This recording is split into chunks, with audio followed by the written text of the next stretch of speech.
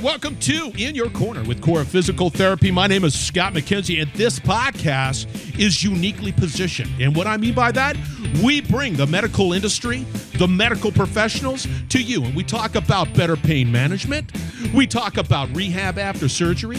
We talk about improved mobility.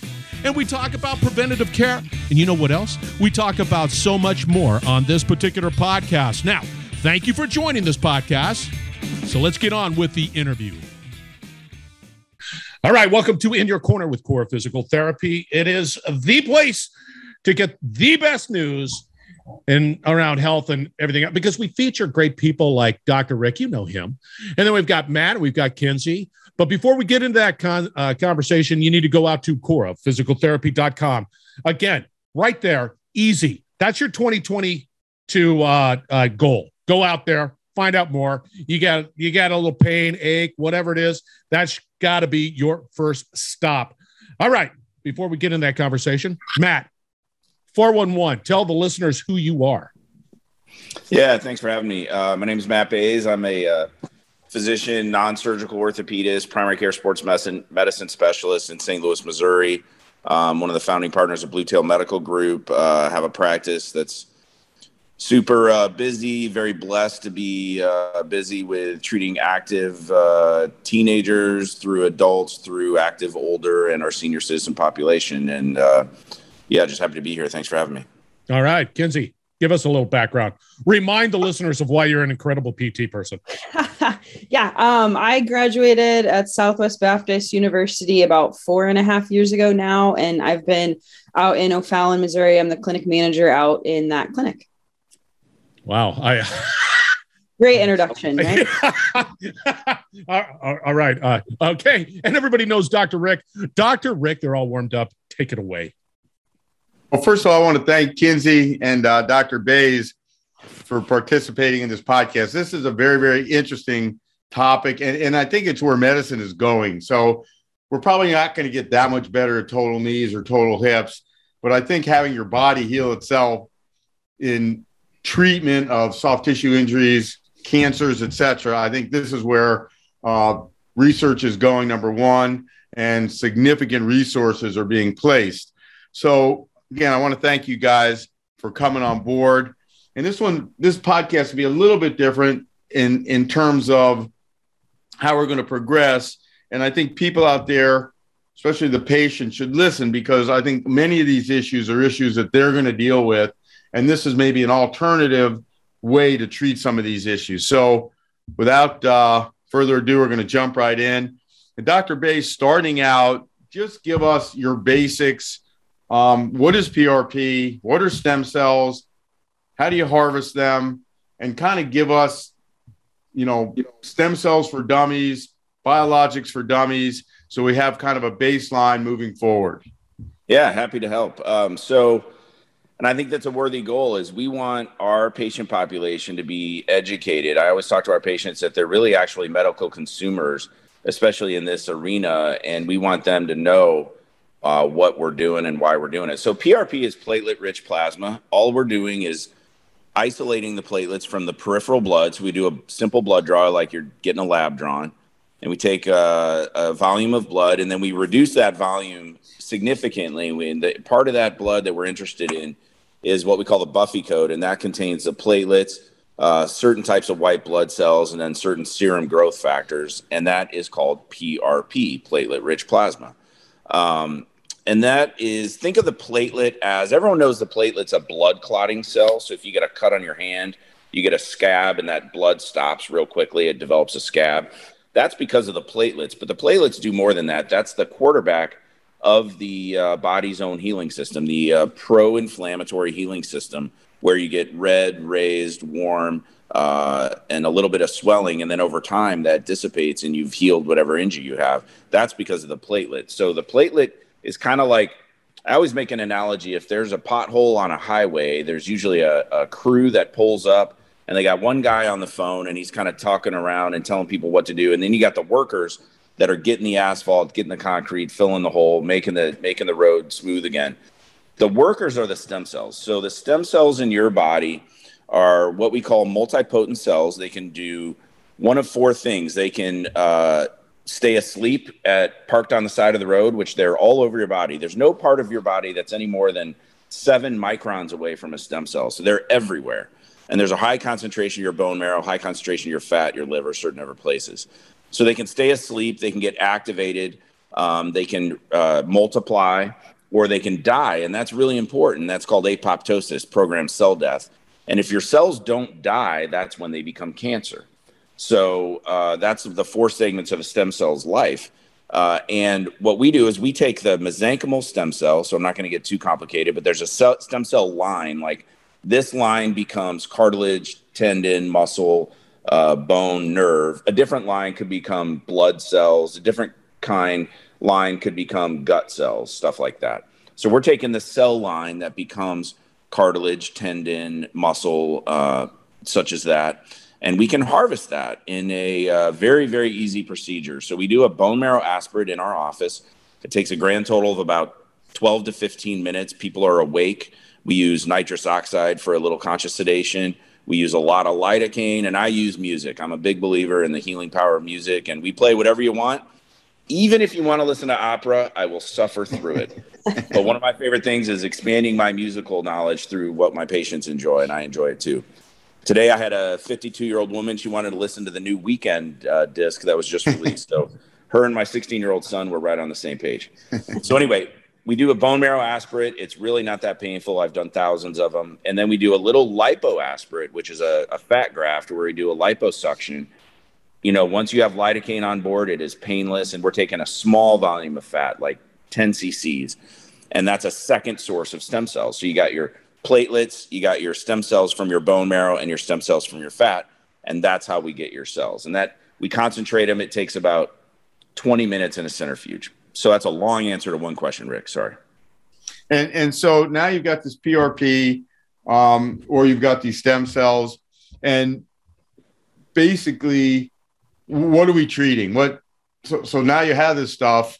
Give us some general guidelines as to what would be the next step. A patient comes in, they have knee arthritis or they have hip arthritis, etc. What are these things good for? Yeah, and that's so important, right? We pride ourselves at Blue Tail Medical Group. We're a pretty experienced regenerative orthopedic group on knowing what to treat and knowing what not to treat. And my biggest job is to not treat a patient that I can't get better, because I want to earn their trust and send them to someone like you when they need a surgeon's hands to fix a problem that I can't fix. So we take that really seriously. We do weight-bearing x-rays. We're diagnostic ultrasound experts. We're ordering MRIs and interpreting them. So they're going to come in our office and they're going to get a really thorough evaluation and a thorough discussion of treatment options. Because let's say they present with knee OA, Rick. They have osteoarthritis of their knees, with super common condition. 80% of adults are going to have x-ray evidence of this by the time I think it's 60. You would probably know that data better than me.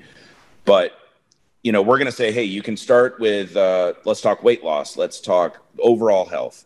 Let's talk footwear. Do you need an arch support? Let's talk full scale, like musculoskeletal biomechanic evaluation. Do you need a physical therapist like Kinsey to optimize how your body movement patterns are? How's your core activation? Do you want to talk steroid shot for a brief relief if your daughter's getting married and you want to walk her down the aisle and dance the two-step later in the night and not have knee pain? That's fine. There's nothing wrong with that, but we don't want to do a lot of it. Do we want to talk gel injections? Do we want to talk stem cell and PRP, or do you need your knee replaced? And that's where we call our surgeons. So that's kind of how we do things. That's awesome. Can you differentiate for us indications for stem cell versus PRP? And can you tell us a little bit about the process in terms of difference in harvest, difference in post-op course? And I'm going to ask Kinsey that same question. You know, how do you treat these folks post-injection, and how do you proceed after injection in terms of their therapy? Yeah. Well, think of PRP as being around for, I mean, you know, we're all getting older here. That's been around for over 20 years, right? In orthopedics. So there's some really nice data out of Columbia, Missouri, that PRP alone in an osteoarthritic knee is outperforming hyaluronic acid or gel. It's clearly outperforming steroid shots. So we can do PRP in knee arthritis. At Blue Tail, we think of that as a starter. That's kind of, you're putting that foreman on the job, but we know and we have data that says they're going to do better if you give them workers, and those are the stem cells. So we want to do PRP and stem cells. And so if they have significant knee arthritis, we're going to talk about doing both. And it's a procedure that happens at the same time. They don't have to come back. It's done simultaneously. Now, if they say, look, I don't want to do a stem cell, I'll review the data of PRP and we can talk about proper application. One of the things we do is we treat all pain generators in the joint. So, Rick, this, there's a lot of people that have an excellent knee replacement, but they can't say they have less pain. And that's not the surgeon's fault. That's not the patient's fault, but not all pain comes from the joint. Sometimes it's the tendons around the joint. Sometimes it's the capsule. Sometimes it's the nerves going by and they really actually have diabetes, and that's neuropathy. You got to figure all this out. So we treat local pain generators in and around the joint. A big one is the hamstring tendon that comes by. It's called the pes anserine. So we see a lot of what we call bursitis or inflammation in that pes anserine and arthritic knee. So we're doing a stem cell in the joint, but then we're doing an ultrasound guided tendon injection at the same time. And we see our data, just our outcomes are better because we treat all that stuff. And that is a good lead into Kinsey, what she does with the pes anserine. So Kinsey, since we tossed you to softball, tell us, how do you treat one of Dr. Bays' post-injection patients? And B, let's talk about pes anserine bursitis. And instead of the injection, how does PT normally treat pes bursitis? And number two, how do you treat them after a biologic? So I think the big thing is after, a PRP injection or a biologic injection is PT is complementing the injection. So like you guys were saying, the body with that injection, it's healing itself. So you're complementing that healing process. So at first, usually they come in about 2 weeks after the injection, and you're trying to protect that healing process that's still going on. So you're not going to jump in and start doing aggressive strengthening or anything like that. You're doing some gentle range of motion, some, massage to loosen up the muscle. The first couple of weeks, they're probably not doing a lot, so they might have stiffened up. So you're just kind of loosening everything up, getting range of motion back. And then as the healing process continues, as maybe their pain is going down, you can get into some of the strengthening. A lot of times, by the time they get the PRP injection, they're probably have been dealing with this pain for several months, if not years. So they have some of compensatory patterns that they've had for a while. So as you get the motion back and as it heals, you can start to work on kind of reversing some of those compensatory patterns that they might have and teaching them how to isolate the right muscles now that they might be able to isolate those muscles with less pain. So kind of getting into that recruiting muscles, light strengthening. And then as they continue to have less pain, as that PRP injection continues to work, get into some of the more functional strengthening. If it's, a knee, squatting, different things like that. So you're kind of progressing with the PRP injection as it heals, kind of starting slow and then progressing into the more functional, more difficult stuff. Excellent. Thank you. So we're going to change gears just a little bit. And I think this is going to be very helpful for the patients out there. And I'm going to shoot a couple of issues that we deal with on a routine basis as sports orthopedists. And what I would like to do is hear Dr. Bays' answer in terms of regenerative medicine, and then the rehab component. So, Rick, should we do it where I have to answer in the form of a question? Yes. That's great comedy. That's good comedy. What is PRP? Yes. No. Well, I think if that works, both of us could get some kind of talk show host, side job, little side hustle, because medicine isn't what it was. So right, there you go. So a common problem I see in my practice, and I see a lot of jumpers and runners, is not degenerative breakdown, but a little overuse breakdown in the abductor. So the athlete comes in, let's say they're sprinters, they have some abductor pain. So you have kind of two types of patients. You have the 55-year-old lady who says she can't sleep on her side, You get an MRI. She has some chronic degeneration of her abductor insertion into her greater trach.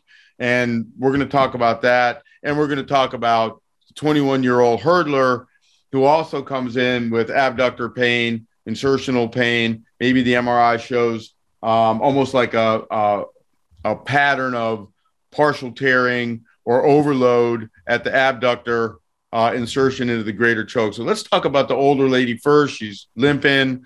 She has hip pain. Someone injected her for trochanteric bursitis. We got an MRI, and the MRI showed some degenerative breakdown of the abductor tendon, maybe a partial tear, or maybe even a complete tear with some minimal retraction. Doesn't really want surgery. Dr. Bays, take it away. What do we do? Yeah, so I saw this patient at 4:30 today. It's both of us did. Yeah, and it's so common, and every person knows the name of trochanteric bursitis because they either have had it or they know someone who's had it once you get to the mid-50s, and women more than men, and that's probably a hip carrying angle or what have you. But it's such a problem, and you said probably had a steroid shot. In my experience, they probably have had 3 or 4.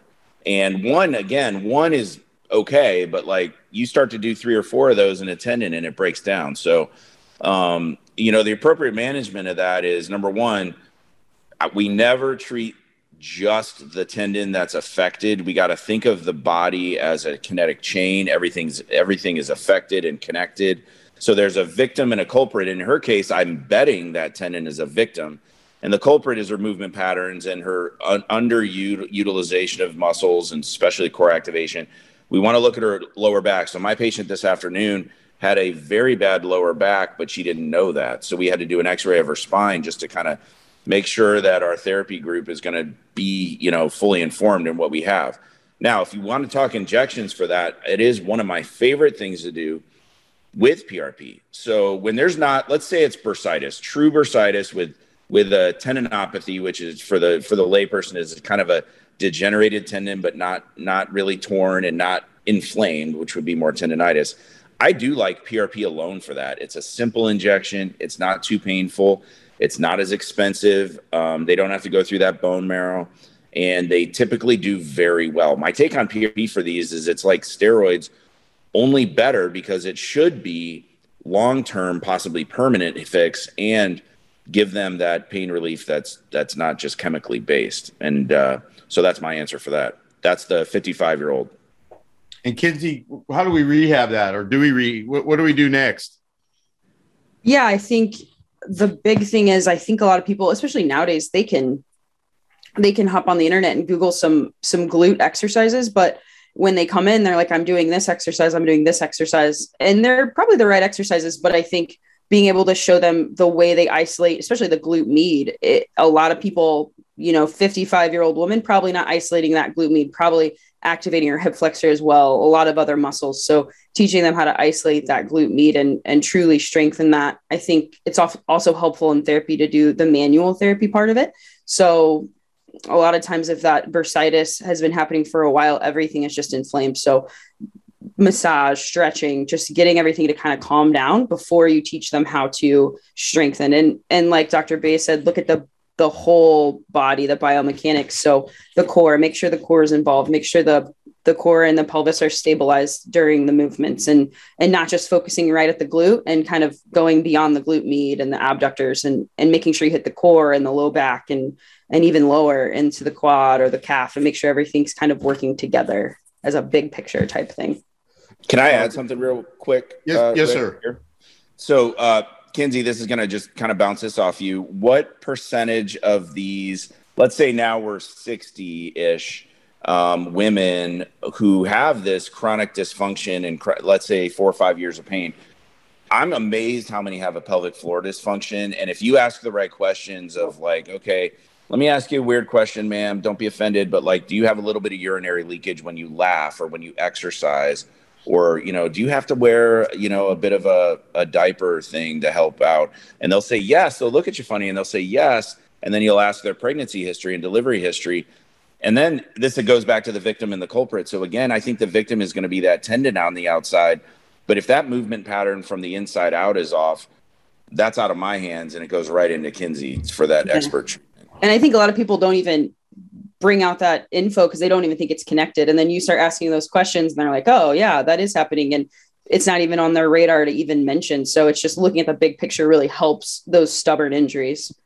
Yeah. And again, not to toot certainly my own horn, but more like it's a team approach. It's collaborative, it's communicative. This needs to be communicated back and forth. And I think also, Rick, this is kind of what, one of my goals is to talk about, a lot of people are doing PRP now, and so a lot of people are doing stem cells. And my preference would be not that there's some kind of standardized fellowship for this or anything like that, but I think that the people that do this should be experts in the musculoskeletal system and this is a great example why. So can you go to any doctor and get a PRP injection in the side of your hip? Yeah, you don't even need an ultrasound for that. You just say, where does it hurt? And poke right there. But are they asking the questions about, hey, what generated your pain? How long has it been there? And that's where you're going to see someone with your training, Rick, or with my training through fellowship and years of practice is going to kind of separate. And I think that's really an important dynamic, and I think communication between the therapist and the doctor, and having seen this over and over and over again, looking and I think you put it well, the tendon is a victim, and that's exactly right. It's kind of the end product. So let's talk about the 22-year-old hurdler. IT bands maybe a little bit tight, having some pain over the lateral aspect of the greater choke. Get an MRI. There's a little bit of breakdown. Maybe there's a little bit of IT band friction, but clearly glute weakness, maybe some psoas overload. What do we do? What happens next? And can I make an assumption? Is this like an in-season athlete that we're trying to, everything's happening on a D1 level and an in-season athlete? Let's make it tough on us. Well, let's go both. Let's talk about the World Championships are coming up in June.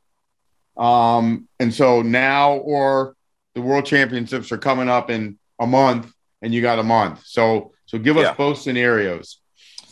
Well, and so in this athlete, there's going to be, let's say she's on the USA track and field team. She's already had a full scale functional movement screen. She's already had all that stuff looked at, and she comes in with the MRI, like you said. Here's an athlete I would be more aggressive with. We treat a lot of professional athletes, and you just have to do things different. They demand things on a different timetable, and a lot of times they'll have the resources to pay for it. So we can do a PRP in this patient that would have a lower white cell content, because the white cells, think about the neutrophil in the white cells is more of an inflammatory cell. So when we do a high white cell PRP, the reason you would do that would be if there's a lot of damage and you're going to be willing to pay the price for pain, because we're going to get those neutrophils in there and really, really kickstart the healing. So that might be a patient that you're going to warn, hey, your post-injection pain is going to be a little bit higher than maybe someone you've talked to. You're going to have 36 hours where you don't really want to walk on that leg a lot. I may give you some narcotics. I talk more about medical cannabis than I ever did. I would not be talking medical cannabis in a high-level college or pro track athlete, of course. So that would be the opposite. Would be when you want a high white cell injection to really chew up and really get healing. In a athlete who has a world championships in a month, you're going to go a low white cell injection to have the minimal pain possible. And so that's what we often do in our in-season pro athlete is we'll do a low white cell PRP, be aggressive with the injection. We're going to treat you everywhere you need, including like we look at the proximal glute, not just the distal. A lot of times there's a piriformis hanging out that doesn't look great either. So we go a muscle above and below that as well. And then really it's all about the rehab. So I would have them in with their team rehab, 2 days later. As soon as that pain comes down, I want them moving. And Kinsey, take it away. Give us both the World Championships are in a month, or the World Championships are in June and it's January. How are you going to rehab that athlete and give us the differentiation between the two time periods?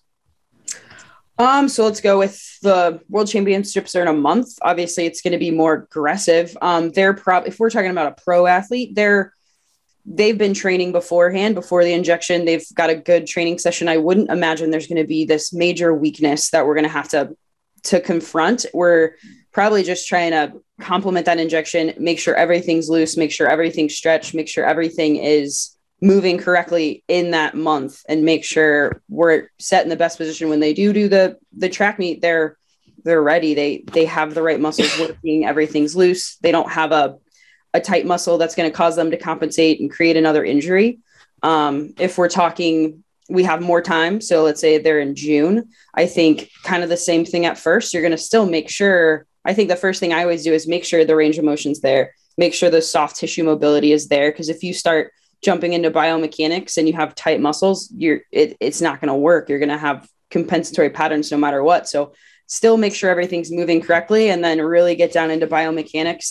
And I think with that type of athlete, pro athletes, college athletes, education is your friend, because they want to go tomorrow. They want to compete all the time. So you have to tell them step by step, today we're doing this. This is why we're doing this. It might seem like we aren't strengthening very much, but this is why we're doing this simple exercise to make sure you're recruiting this muscle to work with this muscle, and just every day make sure they know exactly why they're doing it and kind of progress from there, because they know the strengthening in the muscles. So it's just kind of educating them on why we're doing what we're doing at that time.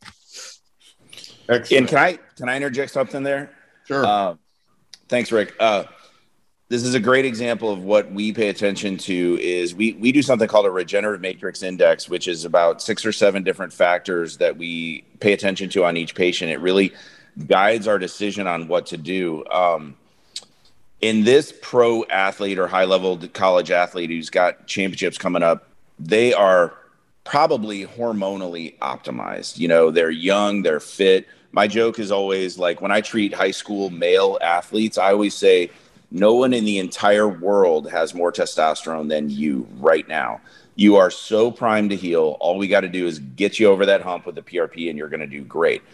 So we pay attention to testosterone status, A1C, even when they're not diabetic, because we'll pick up pre-diabetics. We look at vitamin D, we look at platelet count, we look at BMI, we look at smoking and other lifestyle factors. So in this pro athlete, basically all that stuff is, we assume, optimized by their coaching staff and team training.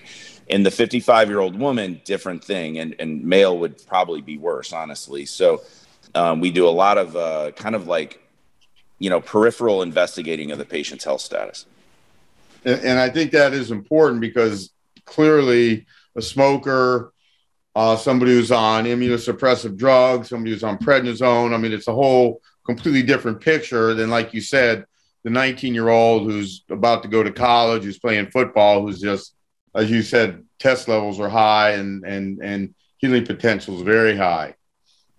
So let's talk about, since we're on kind of that athlete, and that's kind of more my bailiwick, let's talk about the athlete that comes in, maybe 6'6", playing D1 or pro basketball, infrapatellar pain. You bend their knee up, you kind of elevate their patella, you put your finger between the patellar tendon and the inferior pole of the patella, and they come flying off the table and they want to kill you.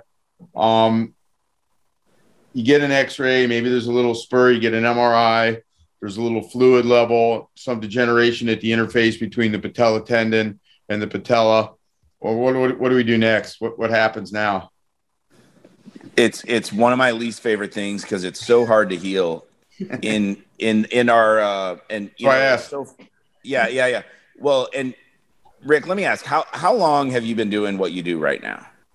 35 years, 36 years. So 35 years ago, your volume of exposure for your athletes you treated was, I would bet, a lot lower than it is now, correct? No doubt. Yeah. So that plays a role in this. So, these kids are just jumping too much. I'm not for sports specialization prior to age 14. I use a little rule. I'm sure you know this. I say, however you are old in years should be the hours of the week that you do your sport maximum. So if you're 12 and you're a level 9 gymnast and you're in the gym 23 hours a week, your risk of injury is very high. So in this basketball player, he's a D1 player.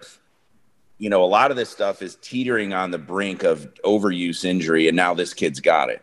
So I do an ultrasound on him. I want to see what percent of that tendon thickness is still intact, because usually it's the bottom third to bottom half. The top fibers just stay intact. We always see that. And if he's got more than 2/3 of that tendon intact, I'll probably do a PRP, a very low white cell PRP. We don't want to irritate it if he's in season. And I guarantee the kid has weak hips, because none of them do those exercises. And he is going to see Kinsey. And they are going to hammer his hips while his patellar tendon is just kind of healing. I also actually, I'll put him in a brace. I'll lock their knee in extension for 3 days after the injection. And then I'll bring them out to about 30 degrees for about 3 or 4 more days. And they're going to be hurting anyway during that time. They wouldn't be able to play. And that kind of protects the tendon during that. So the athlete's first question, and you've heard this no less than 100,000 times, is when can I play? Or when can I practice? When can I play? What's the answer? So if this is really kind of like the kid is playing at about like 80% of himself, this is what they do. They play hurt. And he's playing 80 or 90%, but he doesn't have that terminal jump velocity or that terminal sprint, but he's still able to get by. I might say, hey, let's manage your pain and see you the day you're in the off season, and let's do it then, because you're not going to be able to play right after I inject you. And if they, that's a conversation we have to have with, the parent and the athlete, and maybe even the coach and the training staff for sure. So I think they're out. A patellar tendon, if I'm putting a needle in a patellar tendon with PRP, and by the way, a stem cell will get them better, but they're out longer, so we don't do that in season. They might be back at full strength at 2 weeks, but it might not be. So, if you're talking a high school window and a kid's trying for a scholarship, we're going to do everything we can to put off that treatment until after the season. And Kinsey, let's look at both scenarios. Dr. Bay says, you know what, we're going to wait till after the season, and we're going to be able to officially rest you. Will be more appropriate with your treatment. We can take a little bit more time for the tendon to regenerate as it needs to. How are you going to treat that athlete in season, no injection, and how are you going to treat that athlete in season with an injection? Or how are you going to treat that athlete after the season with an injection versus in season and no injection? Kind of give us all the scenarios. All right. I'm thinking through this. Okay. Scenarios. So if we're going, let's say in season, no injection, I think, any scenario, we're going to hammer the hips. Like Dr. Bay said, most of the time, those high school athletes, those small muscles in the hip, they're not isolating them and they're weak. So we're going to hammer the hips because that's not stressing the patellar tendon at all. So we could do that in any scenario. The no injection in season, I think I've seen a lot of success. Something as simple as just having them get down, like say a basketball player, have them get down into a squat and then show them, what to look for. Like, oh, your knees are over your toes. Do you notice that? Your knees are going in when you squat. Do you notice that? Because sometimes they don't even notice they're doing that. And once they notice it, they can say they go out and play the next day. They can recognize it and maybe avoid it as much as possible. Some of it's unavoidable because of weakness, but a lot of times if they're aware of it, they can kind of correct it, especially if you're working in that small window of they're still playing and, you're going to PT, playing a game the next day. If they jump and they're like, yep, we talked about this last night at PT. I know I'm landing and I'm not supposed to let my knees go in. Maybe that's going to help them just knowing the mechanics a little bit better. And then if we have more time, say injection after the season where we have, a month, 2 months, 3 months, we can really get into the biomechanics, like really get into the squat, really hit the hips, figure out why they're getting that patellar tendon's getting overused. So why is that force going through that tendon? What's happening? So working on the biomechanics, we're lucky enough to have, some technology where we can hook them up to the dorsivy and really tell, are you favoring your right versus your left? Are your hamstrings overworking or your quads overworking? So we can really get into the details of why they're overusing that tendon when we have more time.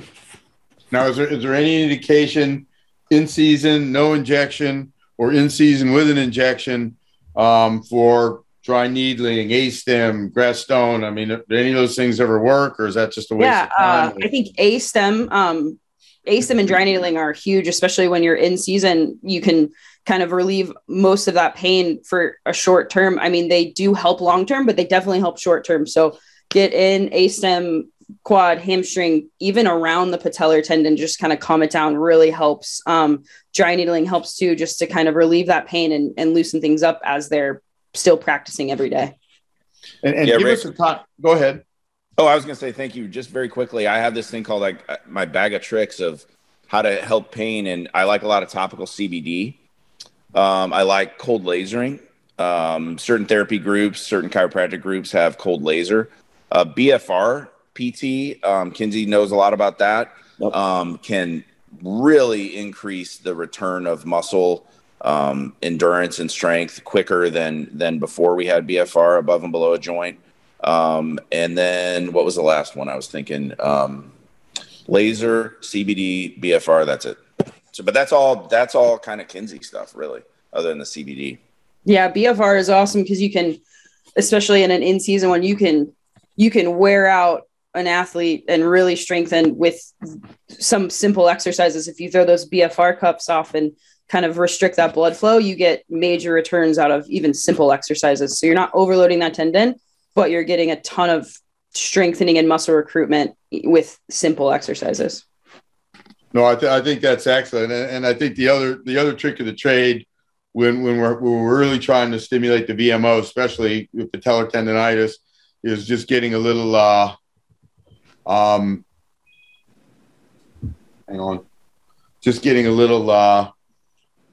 low dose test and making a paste, have your compound pharmacist make a paste and then ultrasound that into the VMO and then BFR it. And that combination just really seems to unload the patellar tendon, and it really just takes 2 or 3 treatments. So I think Dr. Bay's bag of tricks are very good. I'm a big proponent of the THC CBD combination.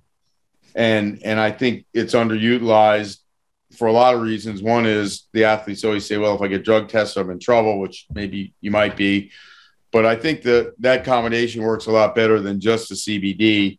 But you have to do it in an appropriate setting because, again, and I don't know that you'd really test positive with topical or low level, but still, it's always a concern. And you don't want to be the guy who gave somebody something and they tested positive. We always hear about the doctor that gave someone Sudafed at the Olympics and they lost their gold medal, and you don't want to be that guy. So you have to be careful. But I agree with him. I think some of those ancillary treatments are very, very good. So let's talk about kind of the dreaded Achilles tendonitis. You're 22 years old. You're a sprinter, and again, this is almost a nightmare for me.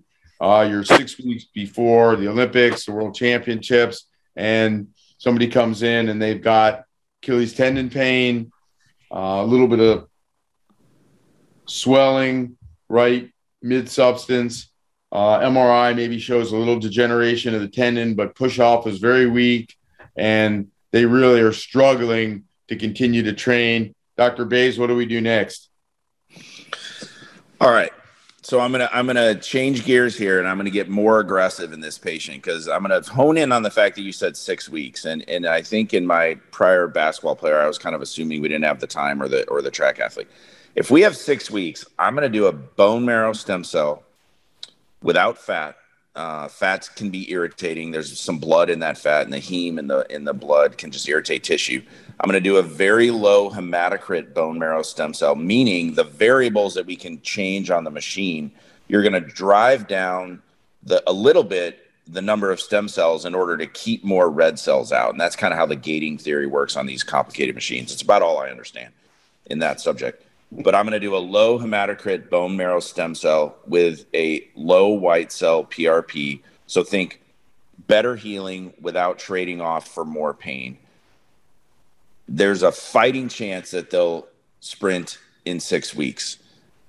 If that's off the table, if that freaks the athlete out and the coach out, we're stuck with PRP. And basically we're doing everything the same that we did on the patellar tendon guy, because I'm sure they have all the same problems.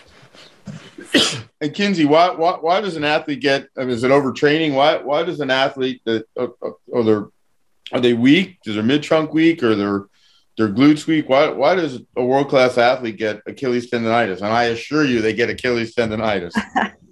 I think it could be a couple things. I think, like you said, it could be up higher, the glute, the core, maybe I'm assuming if you have a world-class athlete, they've got a pretty good training program to where this wouldn't happen, but maybe they're getting more specific on their sprinting technique and they're kind of ignoring the core and they're ignoring the glutes a little bit because they're getting a little more specific into what they're doing as it gets closer to race time.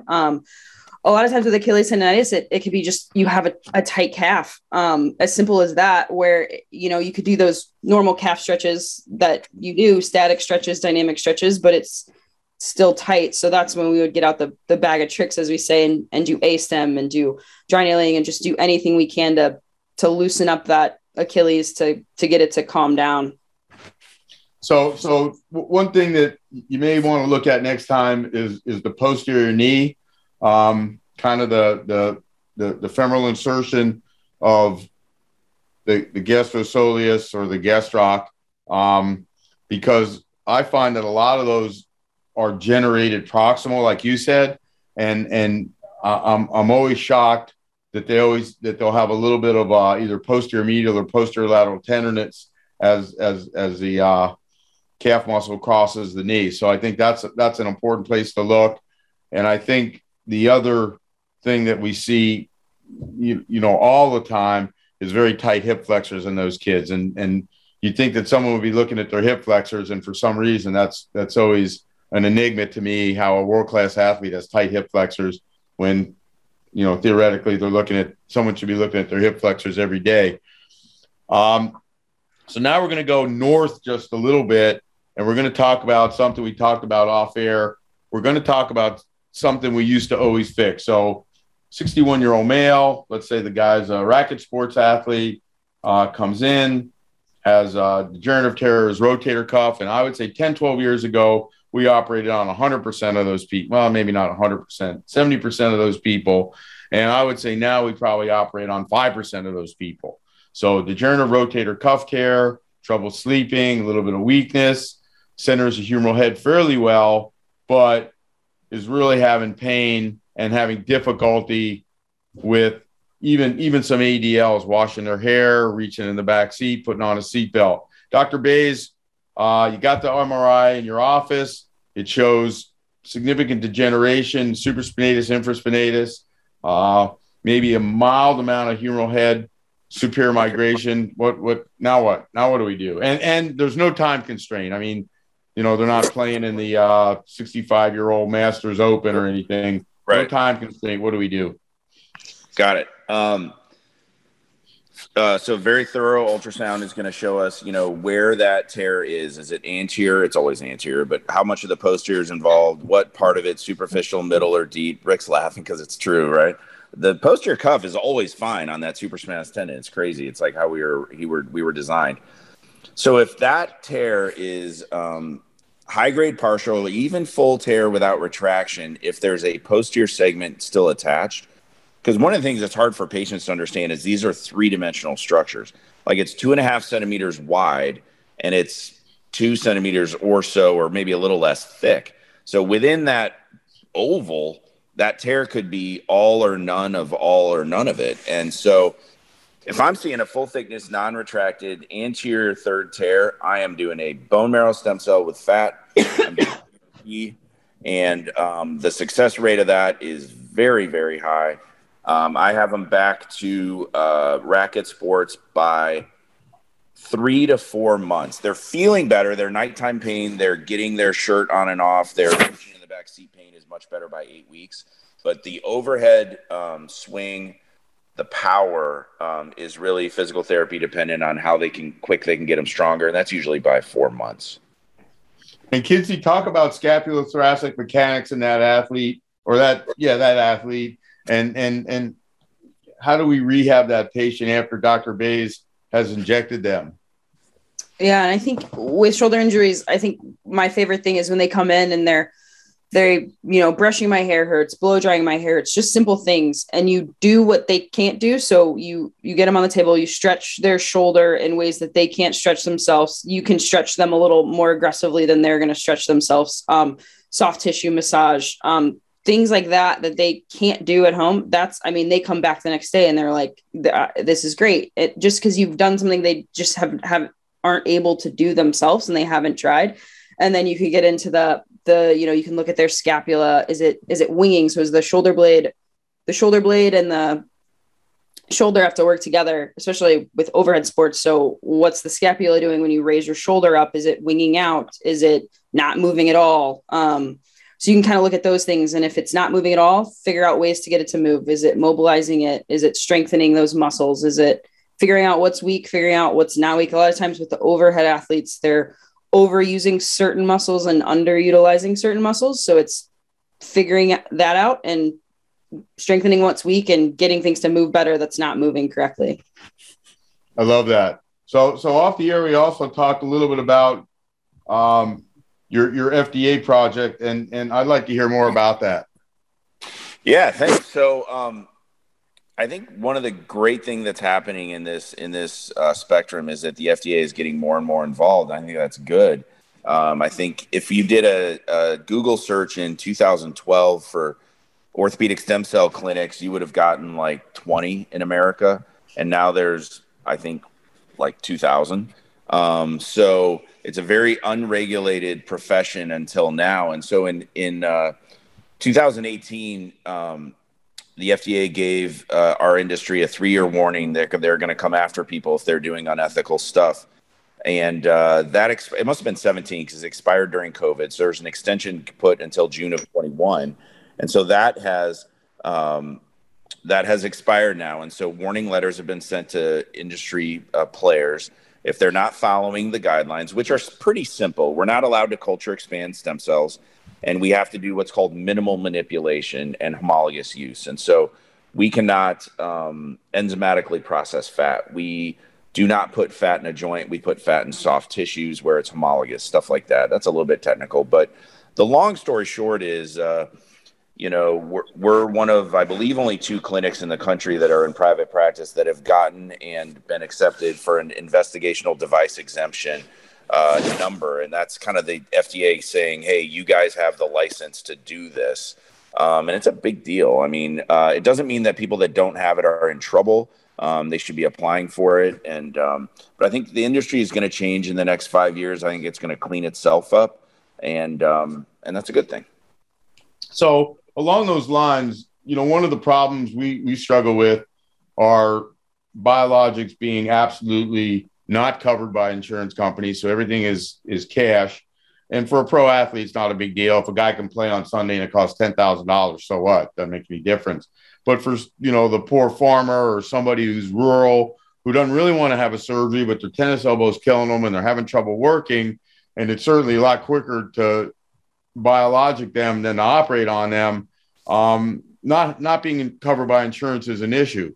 So do you think that the FDA cleaning up the industry, because clearly you have, one of the things we always hear about, and I participate in a lot of podcasts and a lot of interviews, is sort of these crazy claims, and maybe they're in big cities, but, stem cells causing paraplegics to walk and all kinds of crazy stuff. So do you think that cleaning up the industry, because the industry does need to be cleaned up and there needs to be a reality factor on really what we're treating and what's realistic, will create an environment that will allow some of this to be covered by insurance, or is insurance never going to participate?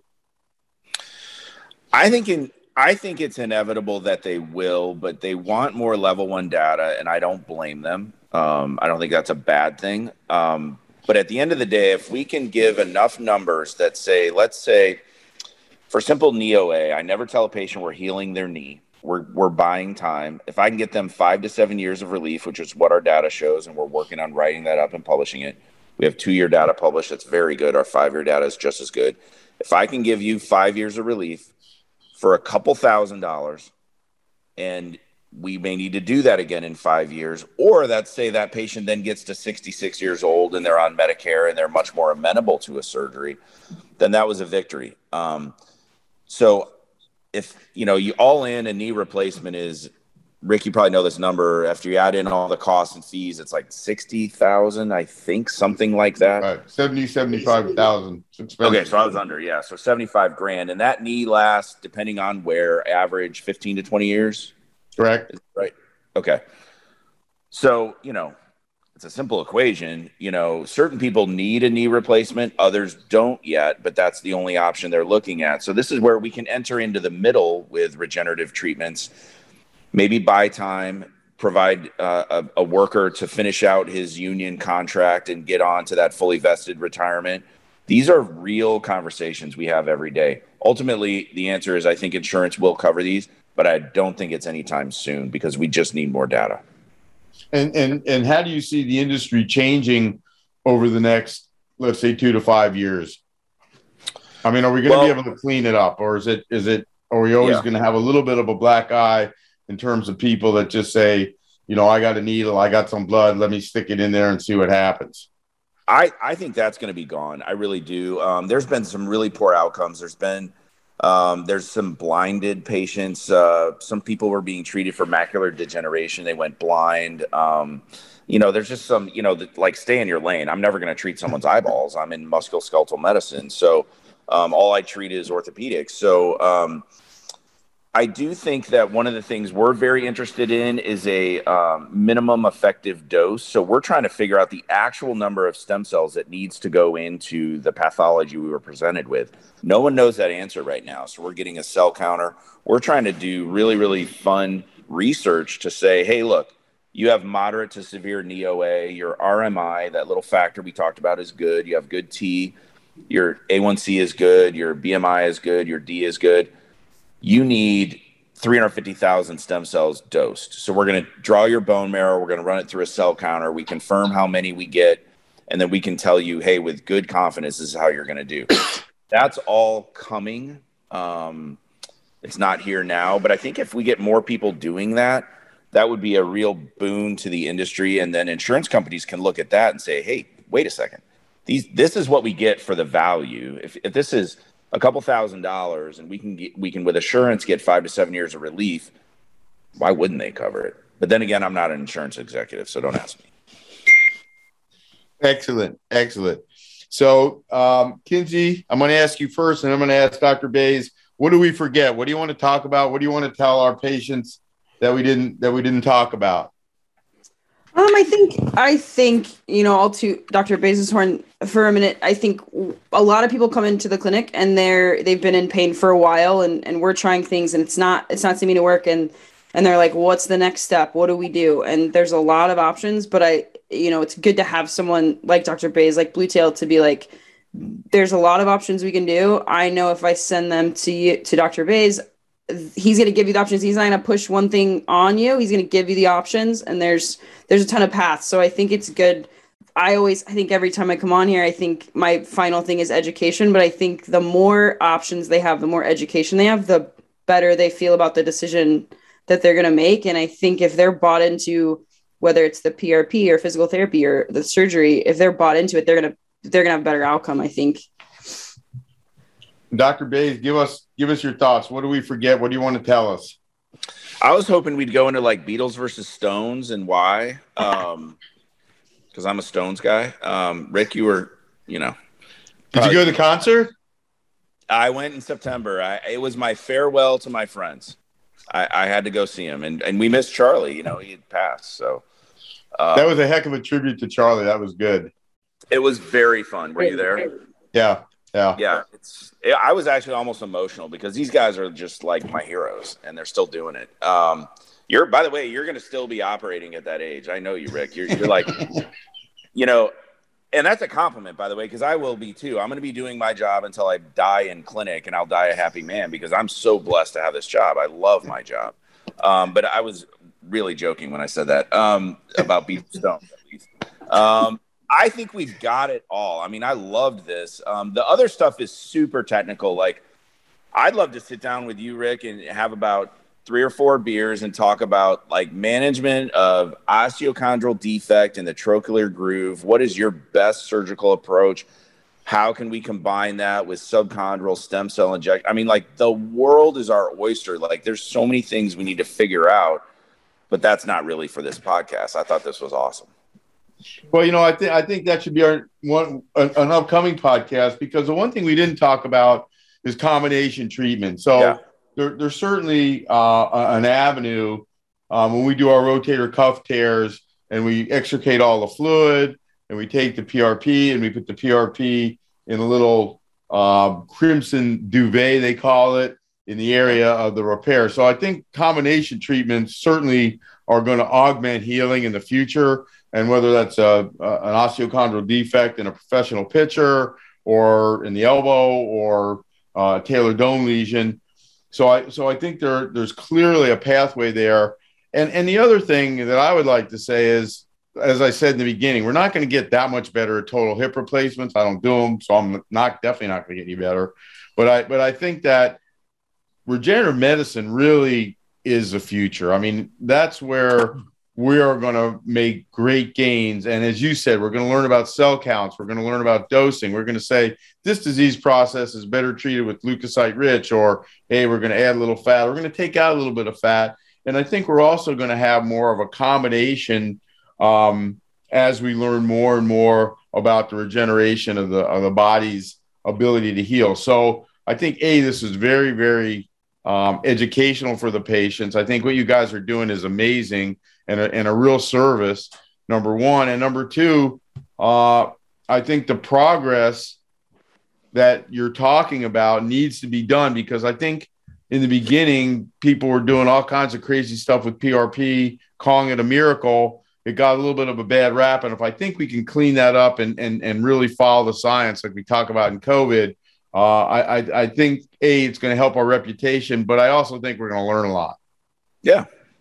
Yeah. And it's a team approach. Like having the surgeon with the non-surgical specialist and the physical therapist in a cohesive team only benefits the patient. I agree with that. And the other thing is, which we didn't talk about, what we should talk about next time, is post-op. So I'll see athletes and I'll say, we did this, and this, and I think, maybe you need to go get a PR. You're 4 weeks. I think this will enhance your post-op. Maybe we should discuss sending you for a PRP. So I think there's some avenues we didn't discuss that we should discuss. As you said, a team approach. And I think that when everybody's on board, you got Kinsey kind of giving us feedback as to, hey, we need to do these mechanically and we need to do this in a regenerative manner. I think it only benefits the patient. And what I really hope, which I don't know, I'm kind of in your camp, I hope at some point that insurance companies step up and say, hey, this is a very significant value added process. And we need to start to cover it, because some people are just not in the ballpark because they just couldn't afford it if they wanted to. Right. And that's sad. Right. Well, thanks for having me. Well, no, I got to tell you, man, I really was. I was soaking this up like a sponge. You guys did a great job. I really enjoyed the conversation. It's exciting from my perspective of what you guys are doing. I have a question for you, Dr. Matt. Yes. So if you've got to extract some stem cell from a fat layer on a body that's just muscle and gristle like me, well, what's your approach? Because you're not getting fat off of me. Where's my go-to spot? Yeah, that's what we call stem cell trash talking right there. Well, this is what I tell everyone. I'm 46 and I like to think I work out, but I have this ring around my belly where I store all my pork steaks and IPA, and that's where we get it, right off the flank. And I think you're hitting on to something that is really important. Hey, Dr. Rick, where did we meet for dinner that one night? We met at Sportsman's Park in Clayton. Right there. Yeah. I mean, you set something up there, beer and medicine. Right there. Right there. Kinsey, you can join too. Perfect. You didn't have any fat. Always eat for a meal. Run from clinic to there and then run back.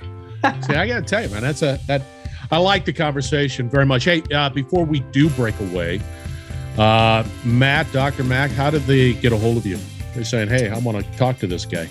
Yeah, bluetailmedicalgroup.com. It's a long name, but hopefully people remember it and can send you wherever you need to go. Kinsey, how do they get a hold of you? CorePhysicalTherapy.com. It's going to have, all the locations. We have, of course, in multiple states, locations. It has emails of the therapists and all that good stuff. How about that for a segue? That's right. Go into CorePhysicalTherapy.com. That is your place that you need to start your journey on to better health. You can steal that one, Kinsey, if you want to. I think I'm going to. I like that. Dr. Rick, you were absolutely stunning again. Enjoyed. Welcome to 2022. I really did. I enjoyed this conversation. I'm learning. I'm going to be dangerous in the future, very near future. I'm coming after you, Dr. Rick. Matt, you're next. All right. Yeah. Thank you very much for joining In Your Corner with Core Physical Therapy. We are going to have a wonderful conversation shortly, so stay tuned.